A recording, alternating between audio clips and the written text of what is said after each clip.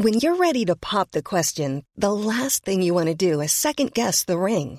At BlueNile.com, you can design a one-of-a-kind ring with the ease and convenience of shopping online. Choose your diamond and setting. When you find the one, you'll get it delivered right to your door. Go to BlueNile.com and use promo code LISTEN to get $50 off your purchase of $500 or more. That's code LISTEN at BlueNile.com for $50 off your purchase. BlueNile.com, code LISTEN. I'm Sandra, and I'm just the professional your small business was looking for. But you didn't hire me because you didn't use LinkedIn Jobs. LinkedIn has professionals you can't find anywhere else, including those who aren't actively looking for a new job, but might be open to the perfect role, like me. In a given month, over 70% of LinkedIn users don't visit other leading job sites. So if you're not looking on LinkedIn, you'll miss out on great candidates like Sandra. Start hiring professionals like a professional. Post your free job on linkedin.com/people today. Wow. Nice. Yeah. What you're hearing are the sounds of people everywhere putting on Bombas socks, underwear, and T-shirts made from absurdly soft materials that feel like plush clouds. Yeah, that plush. And the best part? For every item you purchase, Bombas donates another to someone facing homelessness. Bombas. Big comfort for everyone. Go to bombas.com/ACAST and use code ACAST for 20% off your first purchase. That's bombas.com/ACAST. Code ACAST.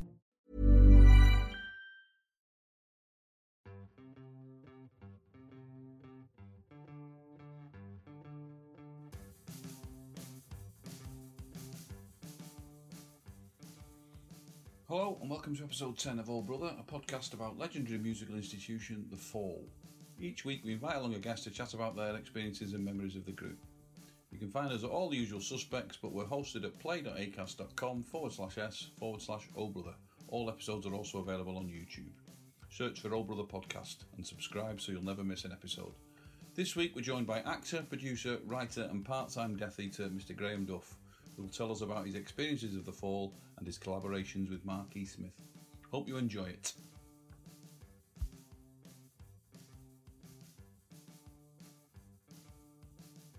Hello and welcome to the latest episode of Oh Brother, a Fall podcast, hosted by me, Paul Hanley, and my excellent brother Stephen, who was a member of The Fall for 20 years, well, give or take. I think he played bass, Joining us this week is scriptwriter, director, producer, script editor and author. It was getting a bit crowded in here. Mr. Graham Duff, who, as you probably know if you're a Fall fan, and if you're not a Fall fan, I'm not quite sure why you're listening to this, but there you go. He recently published The Otherwise, which was as yet unfilmed. Yes. Is it horror? Is it sci-fi? Graham, what would you say? It's horror thriller, I suppose. Yeah, it's a thriller. It's a horror and it's thrilling. Yeah, a few people have said it's folk horror, but that doesn't quite. There's some of that in it, but it sort of engages with technology a bit as well. So it's not your normal folk horror, if there's such a thing. I didn't know there was a thing. No. Well, there's a field in England, isn't there? That's a folk horror, isn't it? Yeah, and Wicker Man and Midsummer. They all sort of do that thing where it's about ancient evil within the countryside and those sort of ideas, I suppose. And there is a bit of that in The Otherwise for sure. Yeah. Right. Well, we'll get on to that. We'll have to go back. I'm going back a bit further first. Okay. So I was reading your book, The 15 Gigs. Oh right. Yeah. And I was reading, obviously, funnily, I zoomed in on the Fall bit, and the first time you saw The Fall, yeah. I thought for years that was the first time I saw The Fall as well. It turned out that I'd actually seen them support the Rezillos at the Apollo slightly earlier, but that was Kelly's, 1978. Yes. That was your first time, because we're pretty much the same age, I think. Yeah, well, because I was 14 in 1978, so yeah, we are the same age, aren't we? Yeah, so indeed. Yeah, no, that was a great gig, that. It was. I mean, when I saw that, I'd probably by that stage seen about 5 or 6 gigs, and I'd seen some good bands. I'd seen The Clash, Suicide, Rezillo, Susie and the Banshees, but that gig was just, they'd been on big proper stages in proper venues, and that. I mean, Kelly's was tiny. There wasn't even a stage, was there? It was apparently, I was reading about that. Apparently, there should have been a stage, but they haven't delivered it in time, and then because it was Rock Against Racism. Yes, yeah, who put it on, and the stage was due to be delivered, and it was that late for the next gig, which was Joy Division, Pete Hook had to drive and go and get it himself. So it was very glamorous, but that was great because they were right in your face, weren't they? Then yeah, I mean, I remember Mark just walking around the audience with the mic, sort of, literally singing into people's faces, and I thought it was great because it was so. I don't know, because I was a school kid and I just liked disruption, I suppose. But it was really disruptive because I was so used to seeing, that barrier between the audience and the musicians. I'd never seen that broken before, and it was broken. It was shattered, I suppose, really. Yeah, it was, because they were in your face in every sense of the word, the Fall, weren't they, I suppose? But that getting that close to Carl Burns was a bit of a thrill for me, because he was obviously, what a drummer he was. Yeah. But obviously, I knew Matt. You were at that as well, Steve, I presume. I don't suppose I would have gone without you, would it? Well, I'm assuming I was, yeah, but I don't really remember it. So Kelly's, take it was in Manchester. Yeah. Well, they only ever played Manchester and London then, the Fall, as far as I can see, if you look at that gigography. So where was Kelly's then? It was near the bus station, I seem to remember. Like Piccadilly? Yeah. Was it?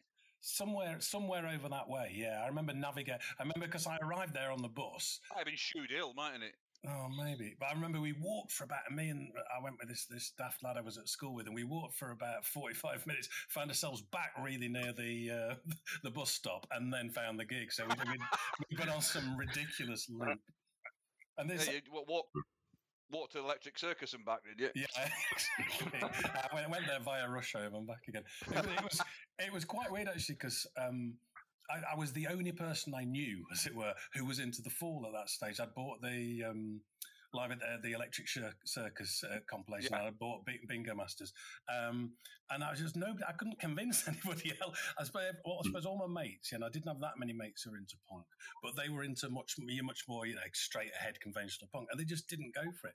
And then I remember saying to this lad Paul Barber, who somebody said, "Oh, he's really into music," and he was in my maths group. So I said to him, "I'm going to this Fall gig. Do you want to come?" He said, "Oh yeah, I love the Fall." I said, "Oh wow, that's amazing." Wow. And then but he was saying that his favourite band was Rainbow, and he really liked Status Quo. So I was thinking, it's quite odd he likes the Fall.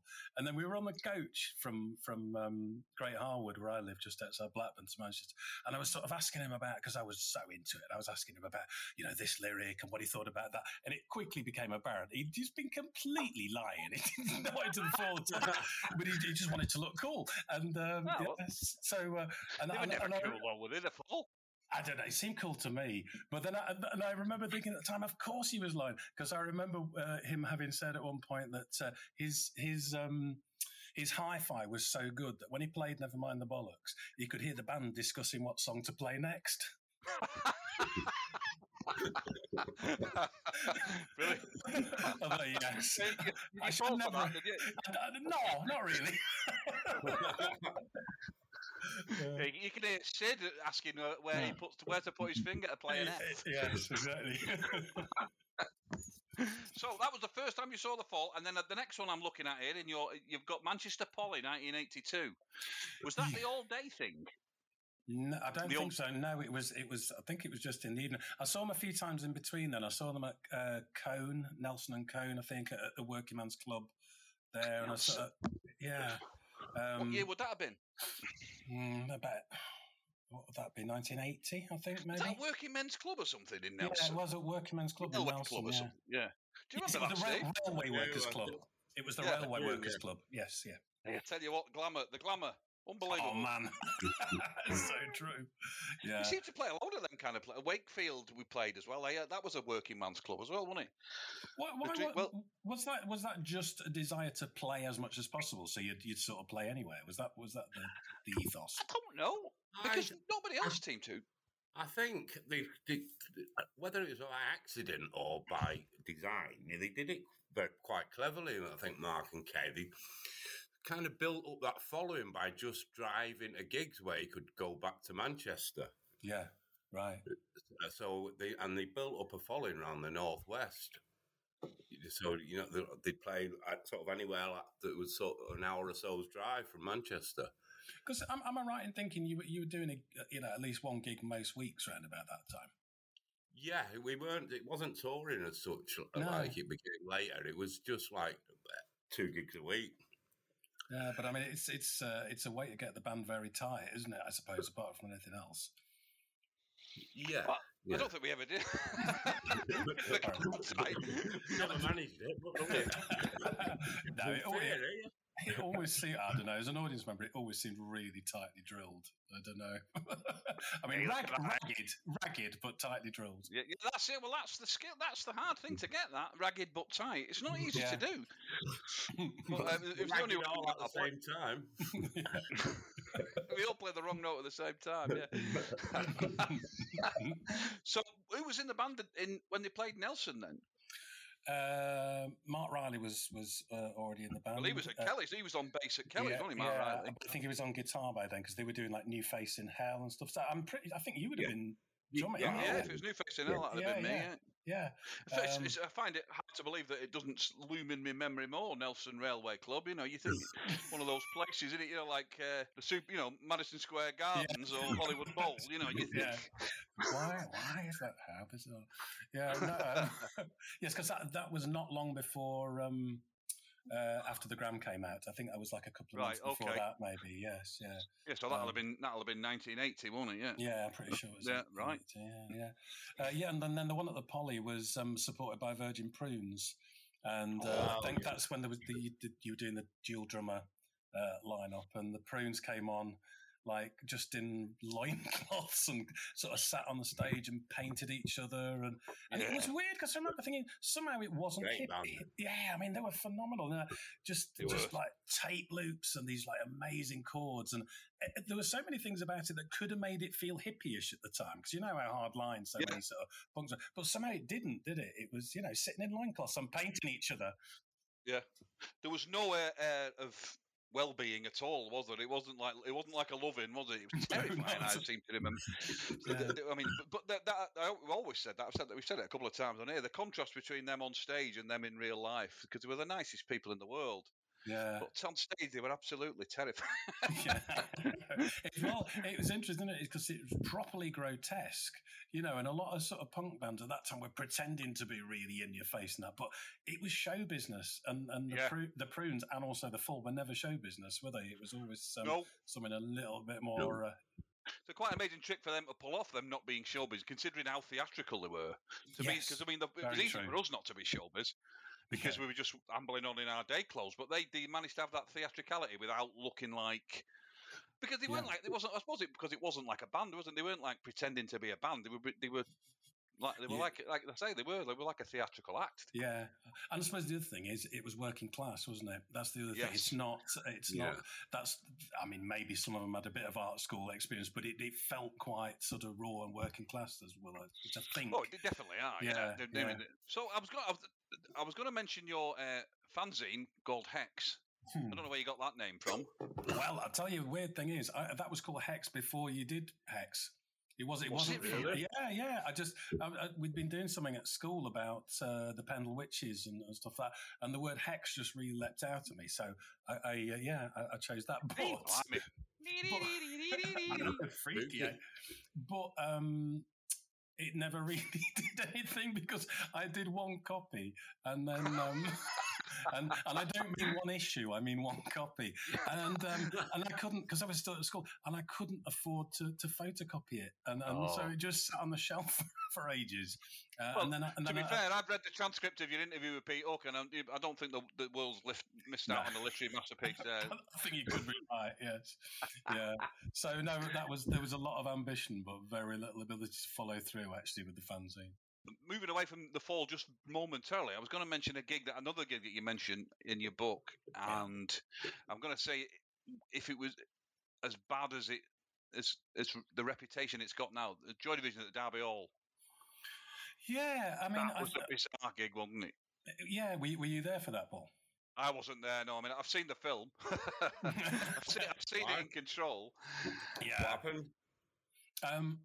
Well, Ian I think he'd attempted to kill himself either the night before or 2 nights before with an overdose. And for some reason, probably financial, they decided to go ahead with the gig anyway. And it was, I thought it was a brilliant gig, to be honest with you, right up until the riot. I thought it was amazing. And it was odd, but it was, so you had Section 25 were on. I think Mini Pops were on first. Section 25 were on, and then sort of before Section 25 left, the musicians in Joy Division came on and they started jamming a bit, and then Section 25 left. And then Alan Hempsel came on and sang a couple of songs. I mean, it's in Control, but in the film Control, which I do think is an excellent film, it's made to seem as if it's a spur of the moment thing. Oh, the audience are kicking off. Alan, come and sing a couple of songs. When it wasn't like that, because I got one of the set lists, and you can see it's indicated who's going to sing which songs. Right. So he sang a couple of songs. Then Ian Curtis came on and sang 2 songs, and then he went off, and then they did a jam of Sister Ray, and then everybody kicked off. There's some skinheads there who kicked off and started, smashing windows and stuff, and then it was over. But the thing was, if that had been the end of the thing, they'd have done Sister Ray, and that was it. I would have just thought, what an amazing gig, because there was like Simon Toppin, there was all the musicians from Joy Division, there was Section 25, and it was just like this, for want of a better phrase, a super group jamming, and I thought it was fantastic, and then but not everybody thought that, so it was a weird one. I mean, it is unbelievable that sort of the show must go on of that. I mean, he was in a bad way in a lot of ways. His health was nowhere, was it? And, and mentally he wasn't in the best place in the world. The fact that they didn't just say, bollocks to this, we're going home, he needs to go to bed. I mean, it's unbelievable, isn't it? I know. That's the scene in the film where Alan Hempsel says to... where's my 25 quid? In my fuck off pocket. Rob Gretton. He's great. The guy who plays Rob Gretton in that film is it's so good. Toby. He's fantastic. I can't think of his name now. But then Paddy Considine played him in 24 Hour Pie People, and he's great as well. Yes. But they both sort of capture a different aspect of him, don't they? Yeah, and weirdly... They're both Paddy Considine and the other guy who's called Toby something. I'm ashamed to say I can't remember his surname. They're in a film together as well where they're both brilliant, which is that Dead Man's Shoes. I don't know if you've seen that, but that's a fabulous I haven't seen it. No, right. I'll look up for that. It's a Shane Meadows one. It's fantastic, and they're both such great actors. But it's good. It's quite trippy and quite moving as well. Yeah. Right. Okay, and if we're going to talk about nightmare gigs, and looking through your book, I've just found another one, and I think Steve's got a bit more of an opinion on this one. This is... I know the one you're going to say. I'm going to say Tuesday the 8th of October 1996, which I think you described in your book as the worst gig you ever did, Steve, is that right? I think it was up there. Definitely got up there, hasn't it? I'm surprised there was no riots that night. So that was the fall in Worthing. All the windows stayed intact that night. You must have sensed early on, Steve, that gig in Worthing wasn't going to go well, surely. That whole tour was not going well. That whole tour was... I don't know who thought that was a good idea. It was basically Mark had got sick of playing the rock clubs, where you can. But I don't know if it's quite the same now. But then you could go on at 11 o'clock if you wanted, or nobody seemed to mind if they could drink. But then provincial theatre venues like that were so strict with everything. Yeah. With all the times and it was just impossible to get Mark to go along with it. Yeah, they'd be banging on the door at 9 o'clock that you're due on. So there was basically trouble every night, but that was the worst one. Yeah. That was that the Brix's last gig or the first one after she'd gone? It was she left in Motherwell, right? As the song goes. Then there was the South Shields one that never happened the night after. Then we went to Worthing. Right, so was it all... There's something... Then we went to Worthing. That is bleak. So was the whole tour them sort of... The whole tour was all them theatres, yeah. What was the gig... What was the next gig after that like? Because obviously they cancelled the next. The promoter cancelled the next one, which was going to be Folkestone, Leeds, Cliff Hall. Right. So that was because it was the same promoter for the whole tour. After the London gig. Yeah. So we ended up the London gig was the last gig. So then we ended up not doing any more till London, and then Brix came back for that. Right. Just for the one gig. Just for the one to sort of say farewell. Like, so, yeah. I think that was Brix's first tenure, was it? No, it's his That's the second. The second one, of course it was. Yeah, of course it was. I can't do my maths. The second time, yeah. Right. Okay. The shoelaces incident and all that. Yeah. I mean, I seem to remember Mark Worthing collapsing 2 or 3 times, and somebody tied his shoelace, which is a bit of a twats thing to do. Bit of a twats trick, that, isn't it? Yeah, I mean, it was one of them low stages. It was a low stage, so yeah. But you think as well. The low stage all round, You've got to figure though, if Mark had been a little bit less inebriated, he would have spotted somebody tying his shoelaces. It's not a matter of seconds, is it? No. Well, he was famed for long laces, That's what people don't realise about Mark. He always wore very long laces on his shoe. I have heard some of the recording of that, and I don't know but the music is all right. Well, I always said that. I've watched it, and I'm not sure you've not watched it, Steve, or through your fingers, but that last gig of yours, the music's incredible, actually. Brownies. Yeah, Brownies, yeah. Some of the music sounds really good. Yes, I've seen that. Yeah, I think that's true, actually. It just sounds like a really fucking tight garage band. Yeah. No, but if we could get Steve to shut his yap for a bit and moaning, it would have been a really good gig.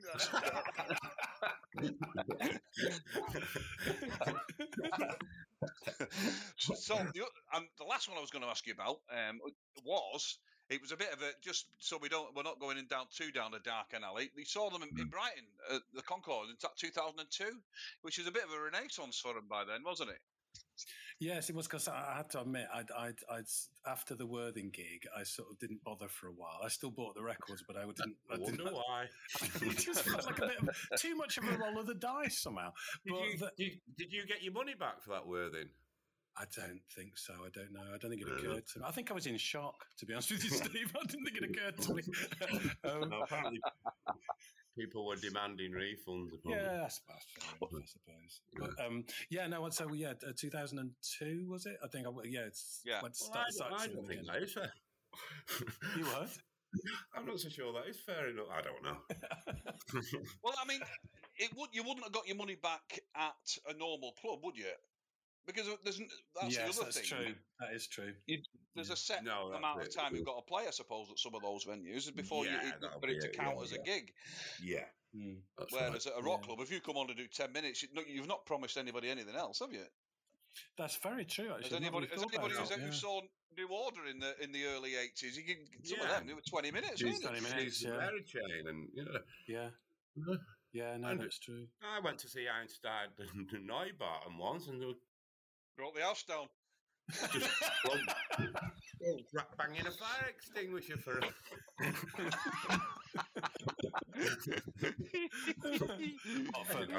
long enough or too long. They were a racket, weren't they? Them Einstein and Neubauten. Yeah. A good though, I think. Yeah. Oh yeah, I think they've evolved so much from that, haven't they? So there's still an element of that in what they do, but it's are they still going?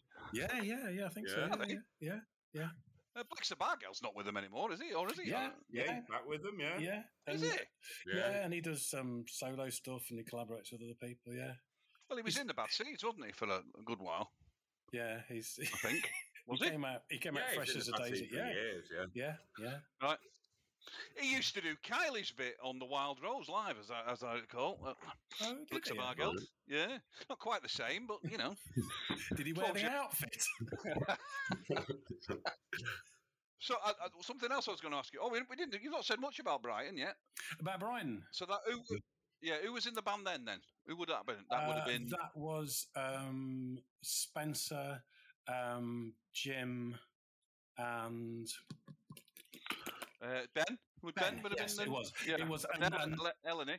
And Eleanor was just starting to be integrated. So she played. She didn't play it on all the tracks. She came on for like 4 or 5 songs, I think, across the set. Yeah. But it was great. It was a really good gig. And also, they just had The music had just been used in that advert, for the Vauxhall Corsa. Don't mention that to Steve. Very touchy about that, Steve. It's a very sensitive subject if you'll find the pun, that.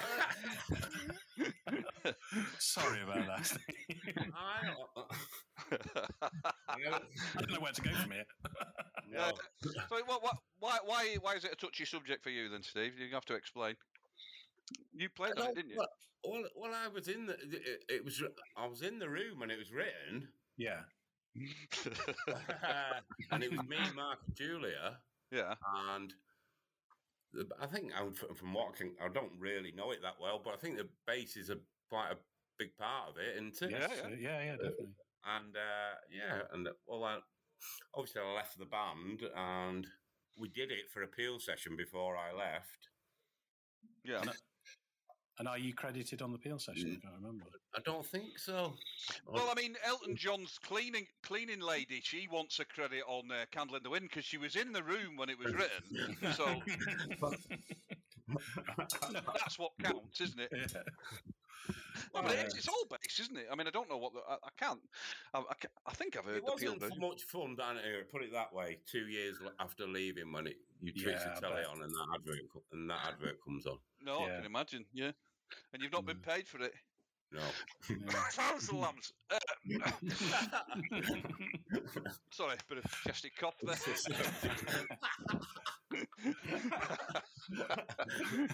Anyway, moving on. We've all moved on, haven't we? We've let it go. I think we made a lot of progress this week. Yeah, very good. It was meant to be a therapy session. It's inevitable.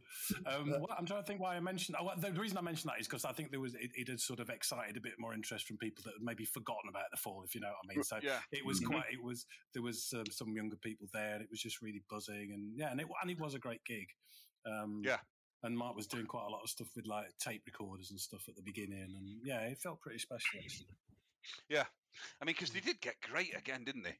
I mean, when I was because there was the dudes, weren't they, the American guys, but that last lineup were just phenomenal. I think they were just. I mean, whatever you say about Mark and people, but to get back to that, I think where it was just. I think it was just a joy, wasn't it? Because we spoke to Kieran, and you can just see how much he loved it, and it was the atmosphere had changed, and I think everyone's expectations were managed better. I think by then, I don't think. I think that's right, and I think there was a bit of a shift round about the time that there was the documentary, The Wonderful Frightening World of Marky Smith, and that was the same year that the Peel Session box set came out, and I think that changed the way that Mark felt about what he was doing a little bit. I think on some level, and I doubt he would ever admit this or even allude to it, but I think on some level, I think after that, he probably felt he didn't have as much to prove, or he didn't have to prove it, so he could completely get on with what he was, what was in his head and what he wanted to do. And I think he just relaxed. And that might sound like creative death or whatever, but somehow it just led to this. I think that those last 6 albums are a really impressive run of albums. If that was a band's first 6 albums, people would be going, wow, look, check this out, And I think, I wrote about this in the book a little bit about how I think of it a little bit like the last 2 Beefheart albums with Virgin, where before that he sort of flirted with a little bit of commercialism and this and that, and then those last 2 albums are really raw and primal and just getting right to the heart of this sort of mutant blues. And I think that those last 6 full albums have got something in common with that. All the sort of flirtation with commerciality or sort of formal song structure is more or less gone, and it's just this really raw primal sound again. And I think people who sort of like took their eye off the ball towards the end or dismissed that latter period are really missing something quite special, to be honest with you. Well, 100%. It's a great position to get yourself in, isn't it? That where you can basically just do what you like and you have, when you've got an audience there who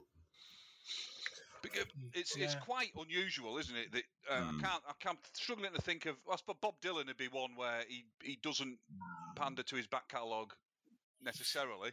You do it if he wants, but you don't go to see Bob Dylan with the expectation of hearing him play like a Rolling Stone, like the record, do you? I suppose. I don't go to see Bob Dylan at all. I don't really like Bob Dylan. I mean, but yes, no, I know exactly what you mean. It's true. There's not many, I don't think. No, well, it's interesting, isn't it? Because culture's sort of moved in the opposite direction a little bit now, where it's like, bands getting together and playing classic albums in the sequence they were recorded. That's becomes like a big part of the, a bit. Or bands doing a series of nights where they'll do a different album every night. That sort of rockers' heritage industry has really become a thing that it never used to be. No, I was thinking Sparks did it, didn't they? Sparks did every album one night after the other. That's right. Yes, yeah. That must have got a bit weird around the dog years, around One Black Sucker or something. That must have been interesting, mustn't it? Yeah. Before the Renaissance.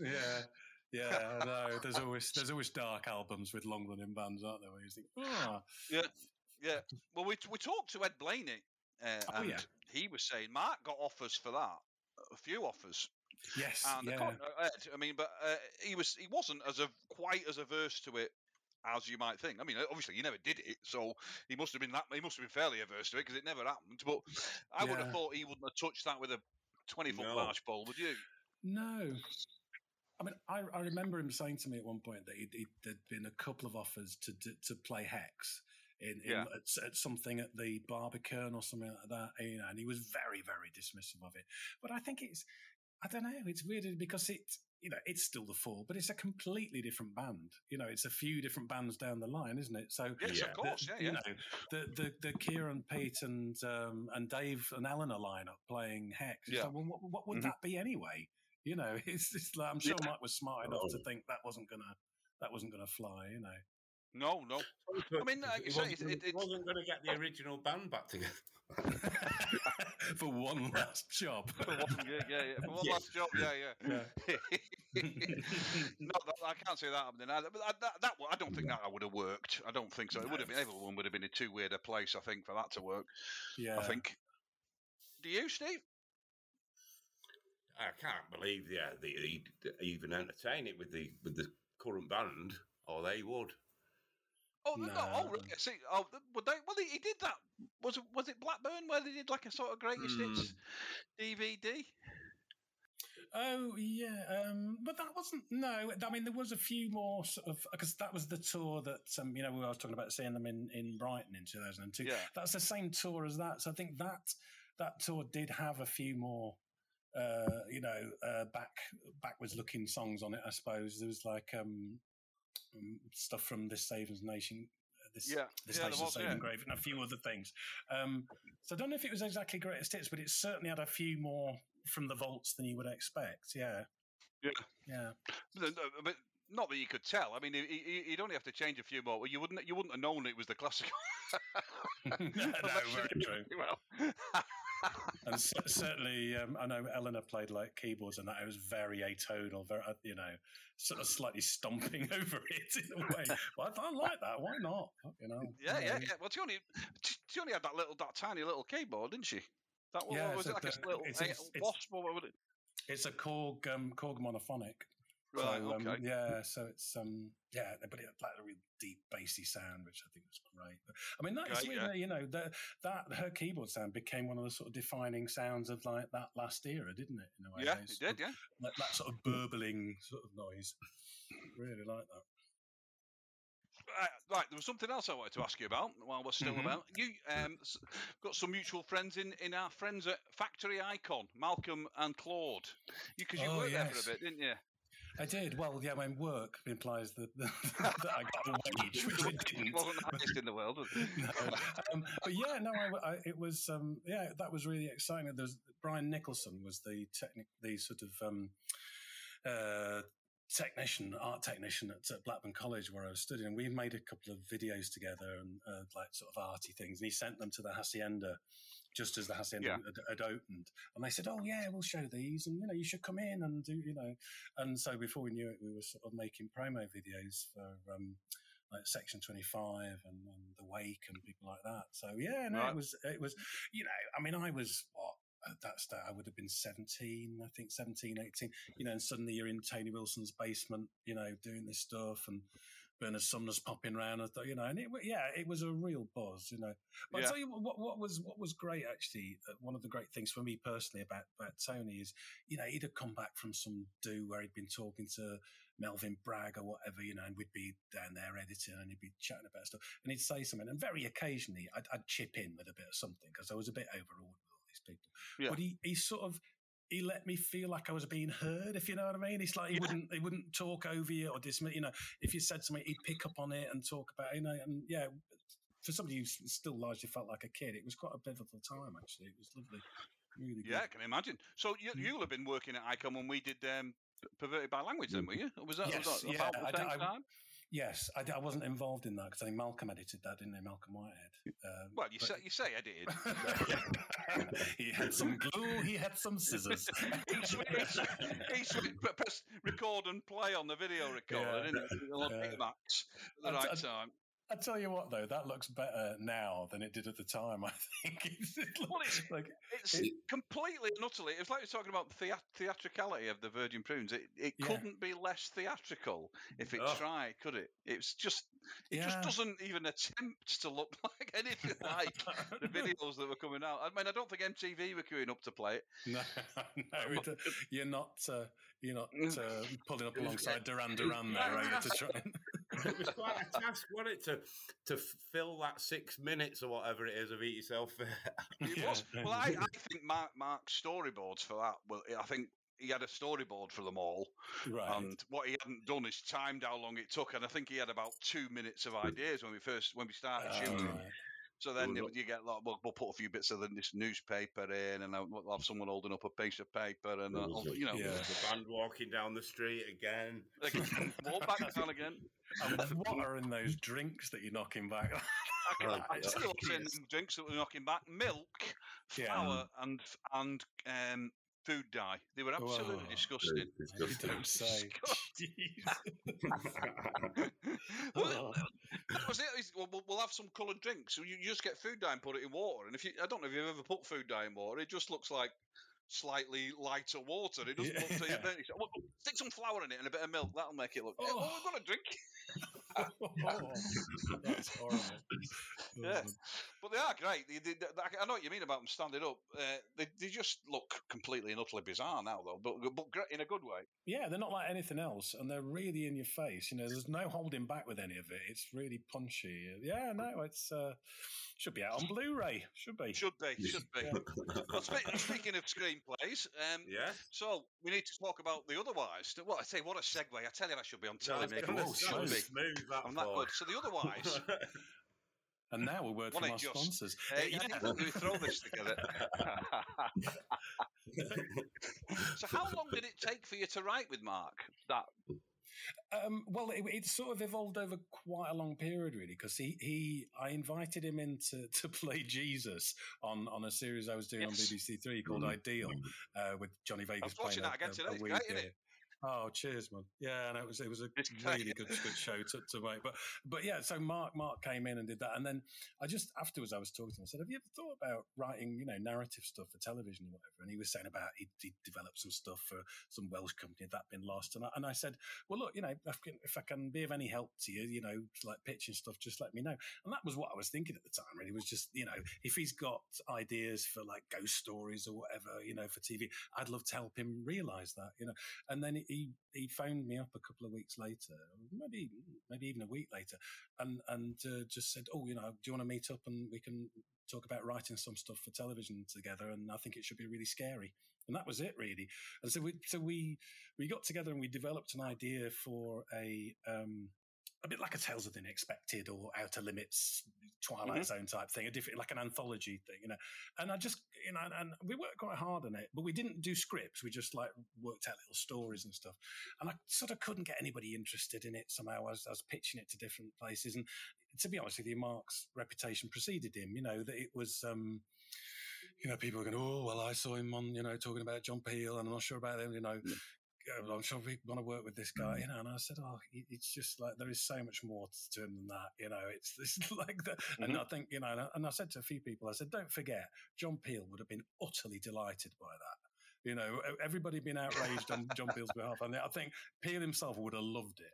You know, anyway, so we got knocked back, but we stayed in touch, and you know, I was up in Manchester for like 3 months a year for 10 years really. So I saw a lot of Mark when I was up there, and a few years later we sort of had another go at pitching it, and nobody was interested, and then.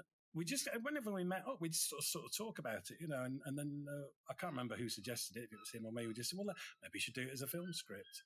And then once we started doing that, we'd probably been friends for about 6-7 years by that stage, and talked a lot about the TV anthology ideas. So we just took 2 of the ideas from the anthology series and sort of stuck them together, or blended them together for the film thing. And it probably took about, to do the script on and off, it probably took about 5 months, but that's with, you know, quite a lot of off time.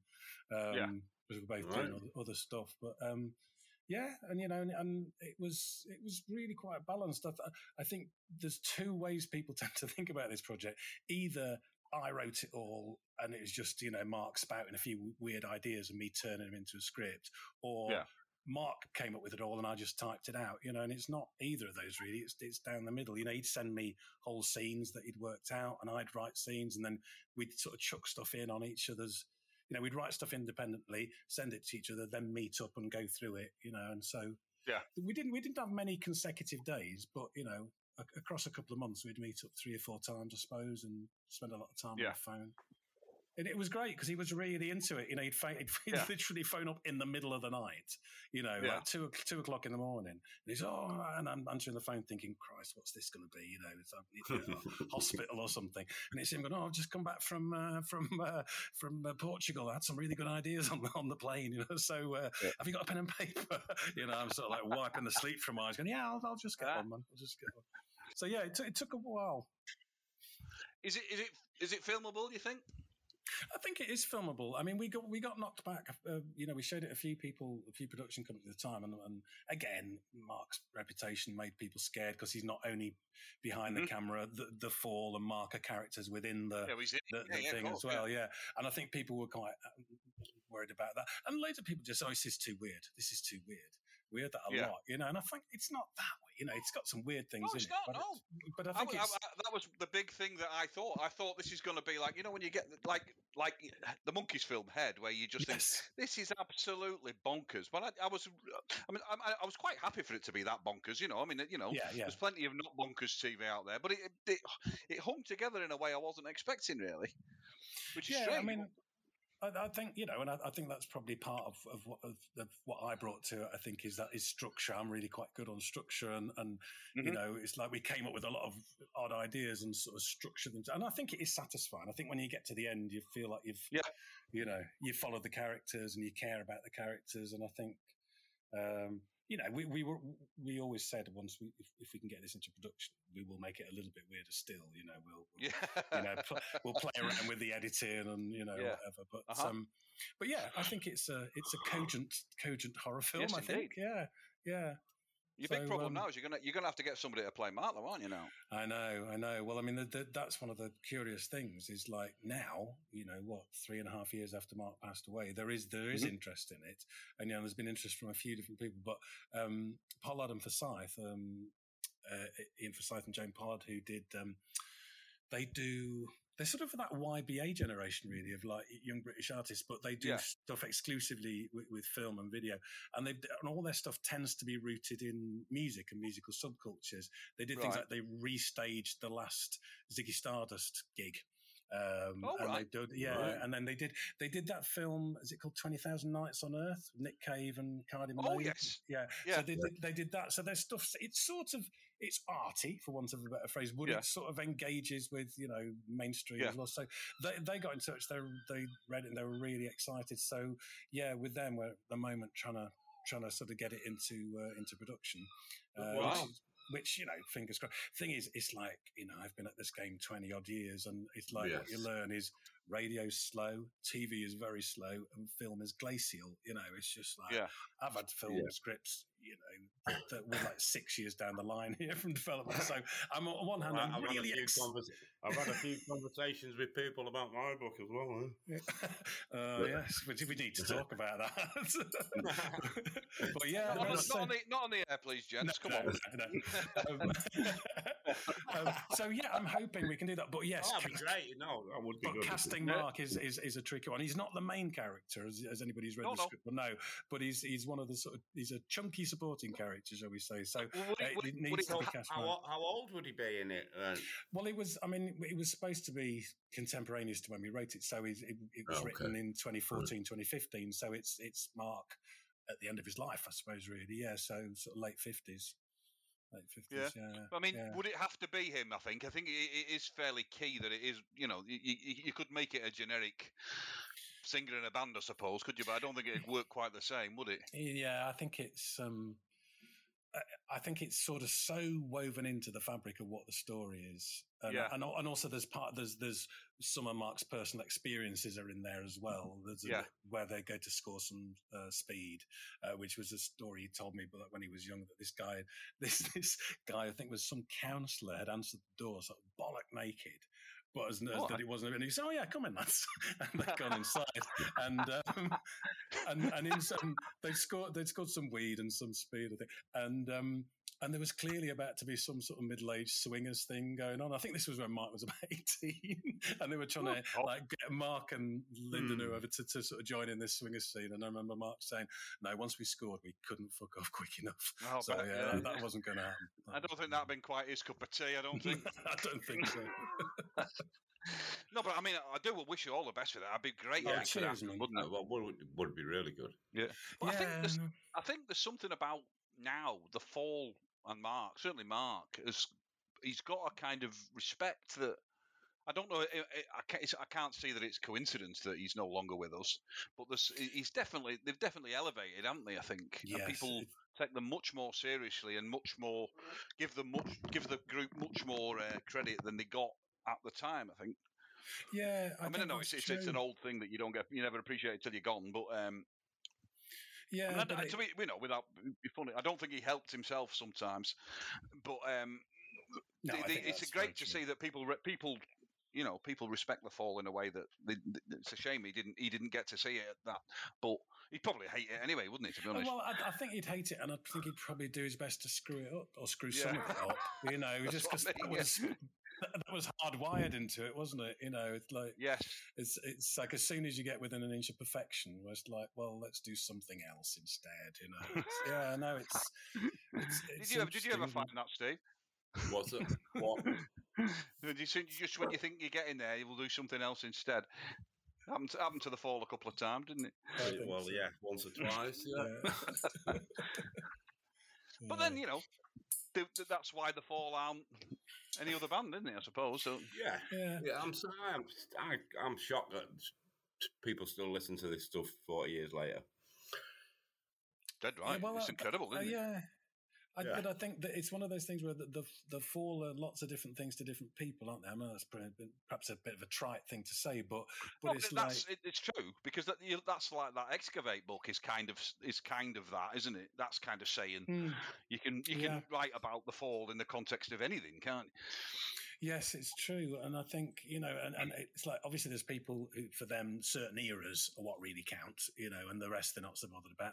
Or for some people, it's certain strands within it, isn't it? I think it's interesting. You get a lot of bands or artists who describe themselves as being experimental, and yet they sort of got a signature sound. You can always tell it's them, and I think the thing with the Fall is that, there is a lot of sort of cul-de-sacs, if you like, and stuff like that, where you just think this doesn't Crew Filth or something like, where people go, what the hell is this, but that's part of the mix, that's part of what's going on, that's why it's the Fall. That came up on something the other day, somebody put it, Noel's Chemical Effluent. Yes. I'm not on that. I thought I'm not on that, but I'm on it. Yeah, it's actually not that bad. That's a great track. That I think that's a belter. Yeah. Why that wasn't Noel's Chemical Effluent? I mean, it screams top 10 hit to me. I can see him on the terraces. It's a real sing along, isn't it? You can forget your Three Lions, mate. Noel's Chemical Effluent.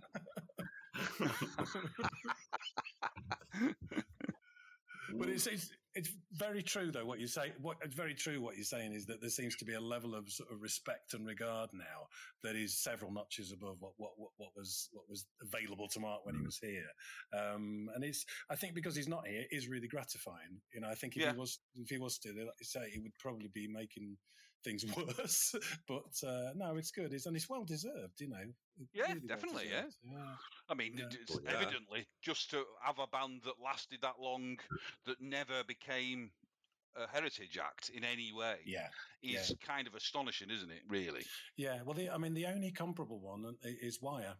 You know, in terms of a band that are always doing the next stuff that but they split up for 15 years or something. Yes, exactly. But in terms of of that generation, that seniority, and I don't like it that they don't do Outdoor Miner.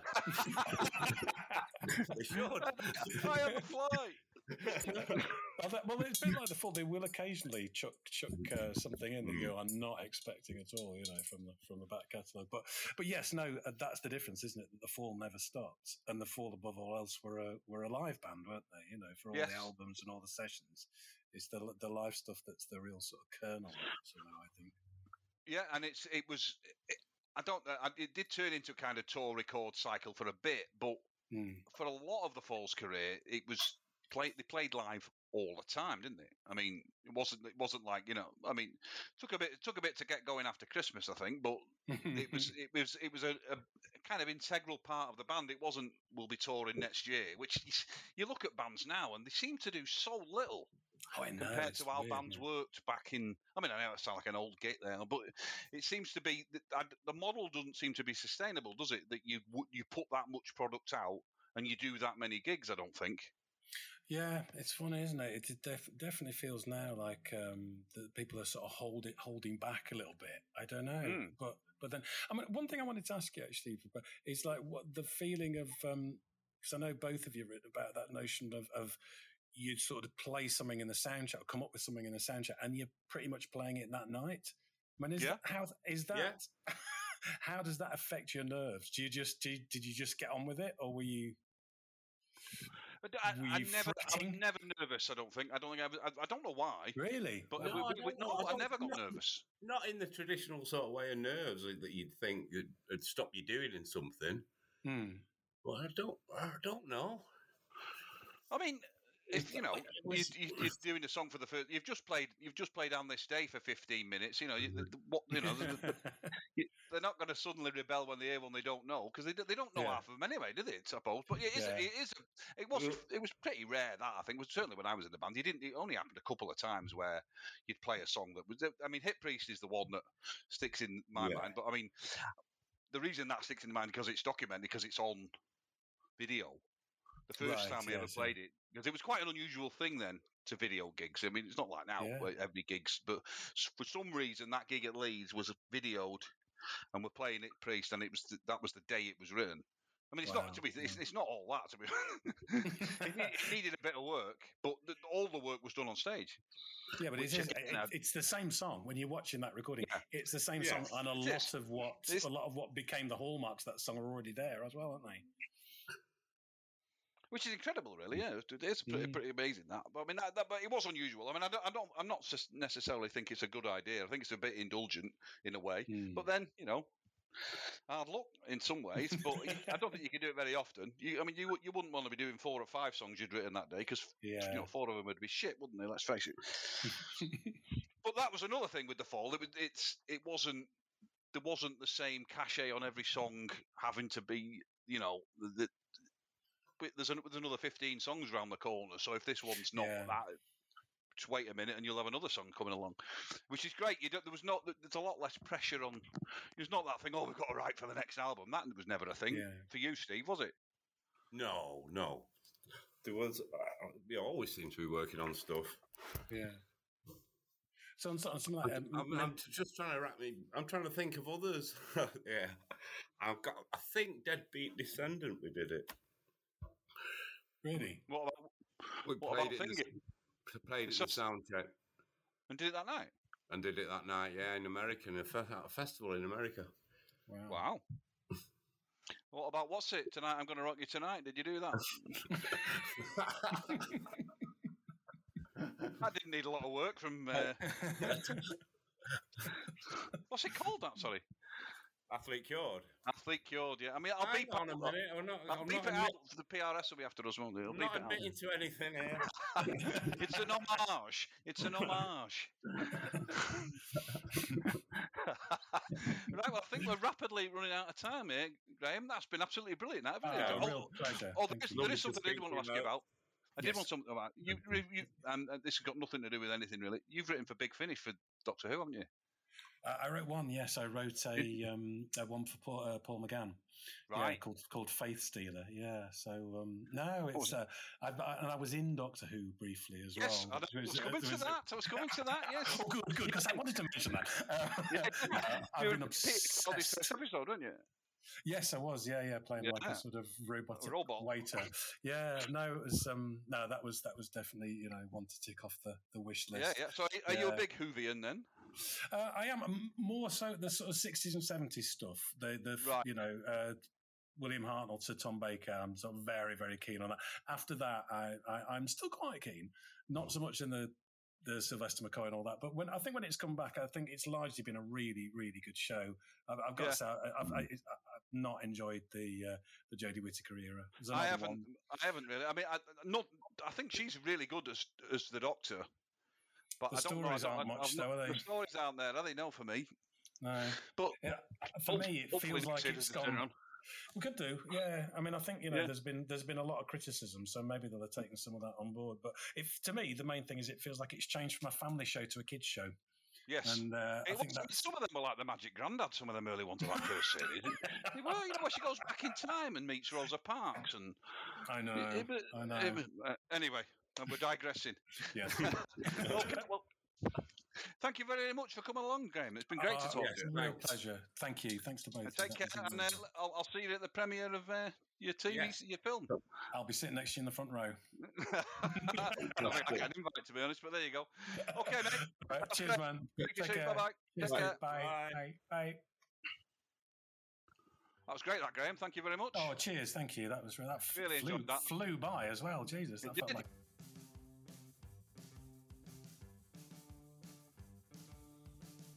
Thanks for joining us this week on Old Brother. Episodes are released every second Friday, so watch your episode 11 in 2 weeks. Please follow us on Twitter at Old Brother Show, where you can find a link to Spotify and subscribe via iTunes, Stitcher or RSS, so you'll never miss an episode. While you're at it, give us a rating on iTunes or tell your friends about us. For further reading, The Otherwise is available from all good bookshops, and you can check out our books published by Root Publishers, and they're available from all good bookstores too. Hope to see you all again soon, and remember, if you're driving, take your car.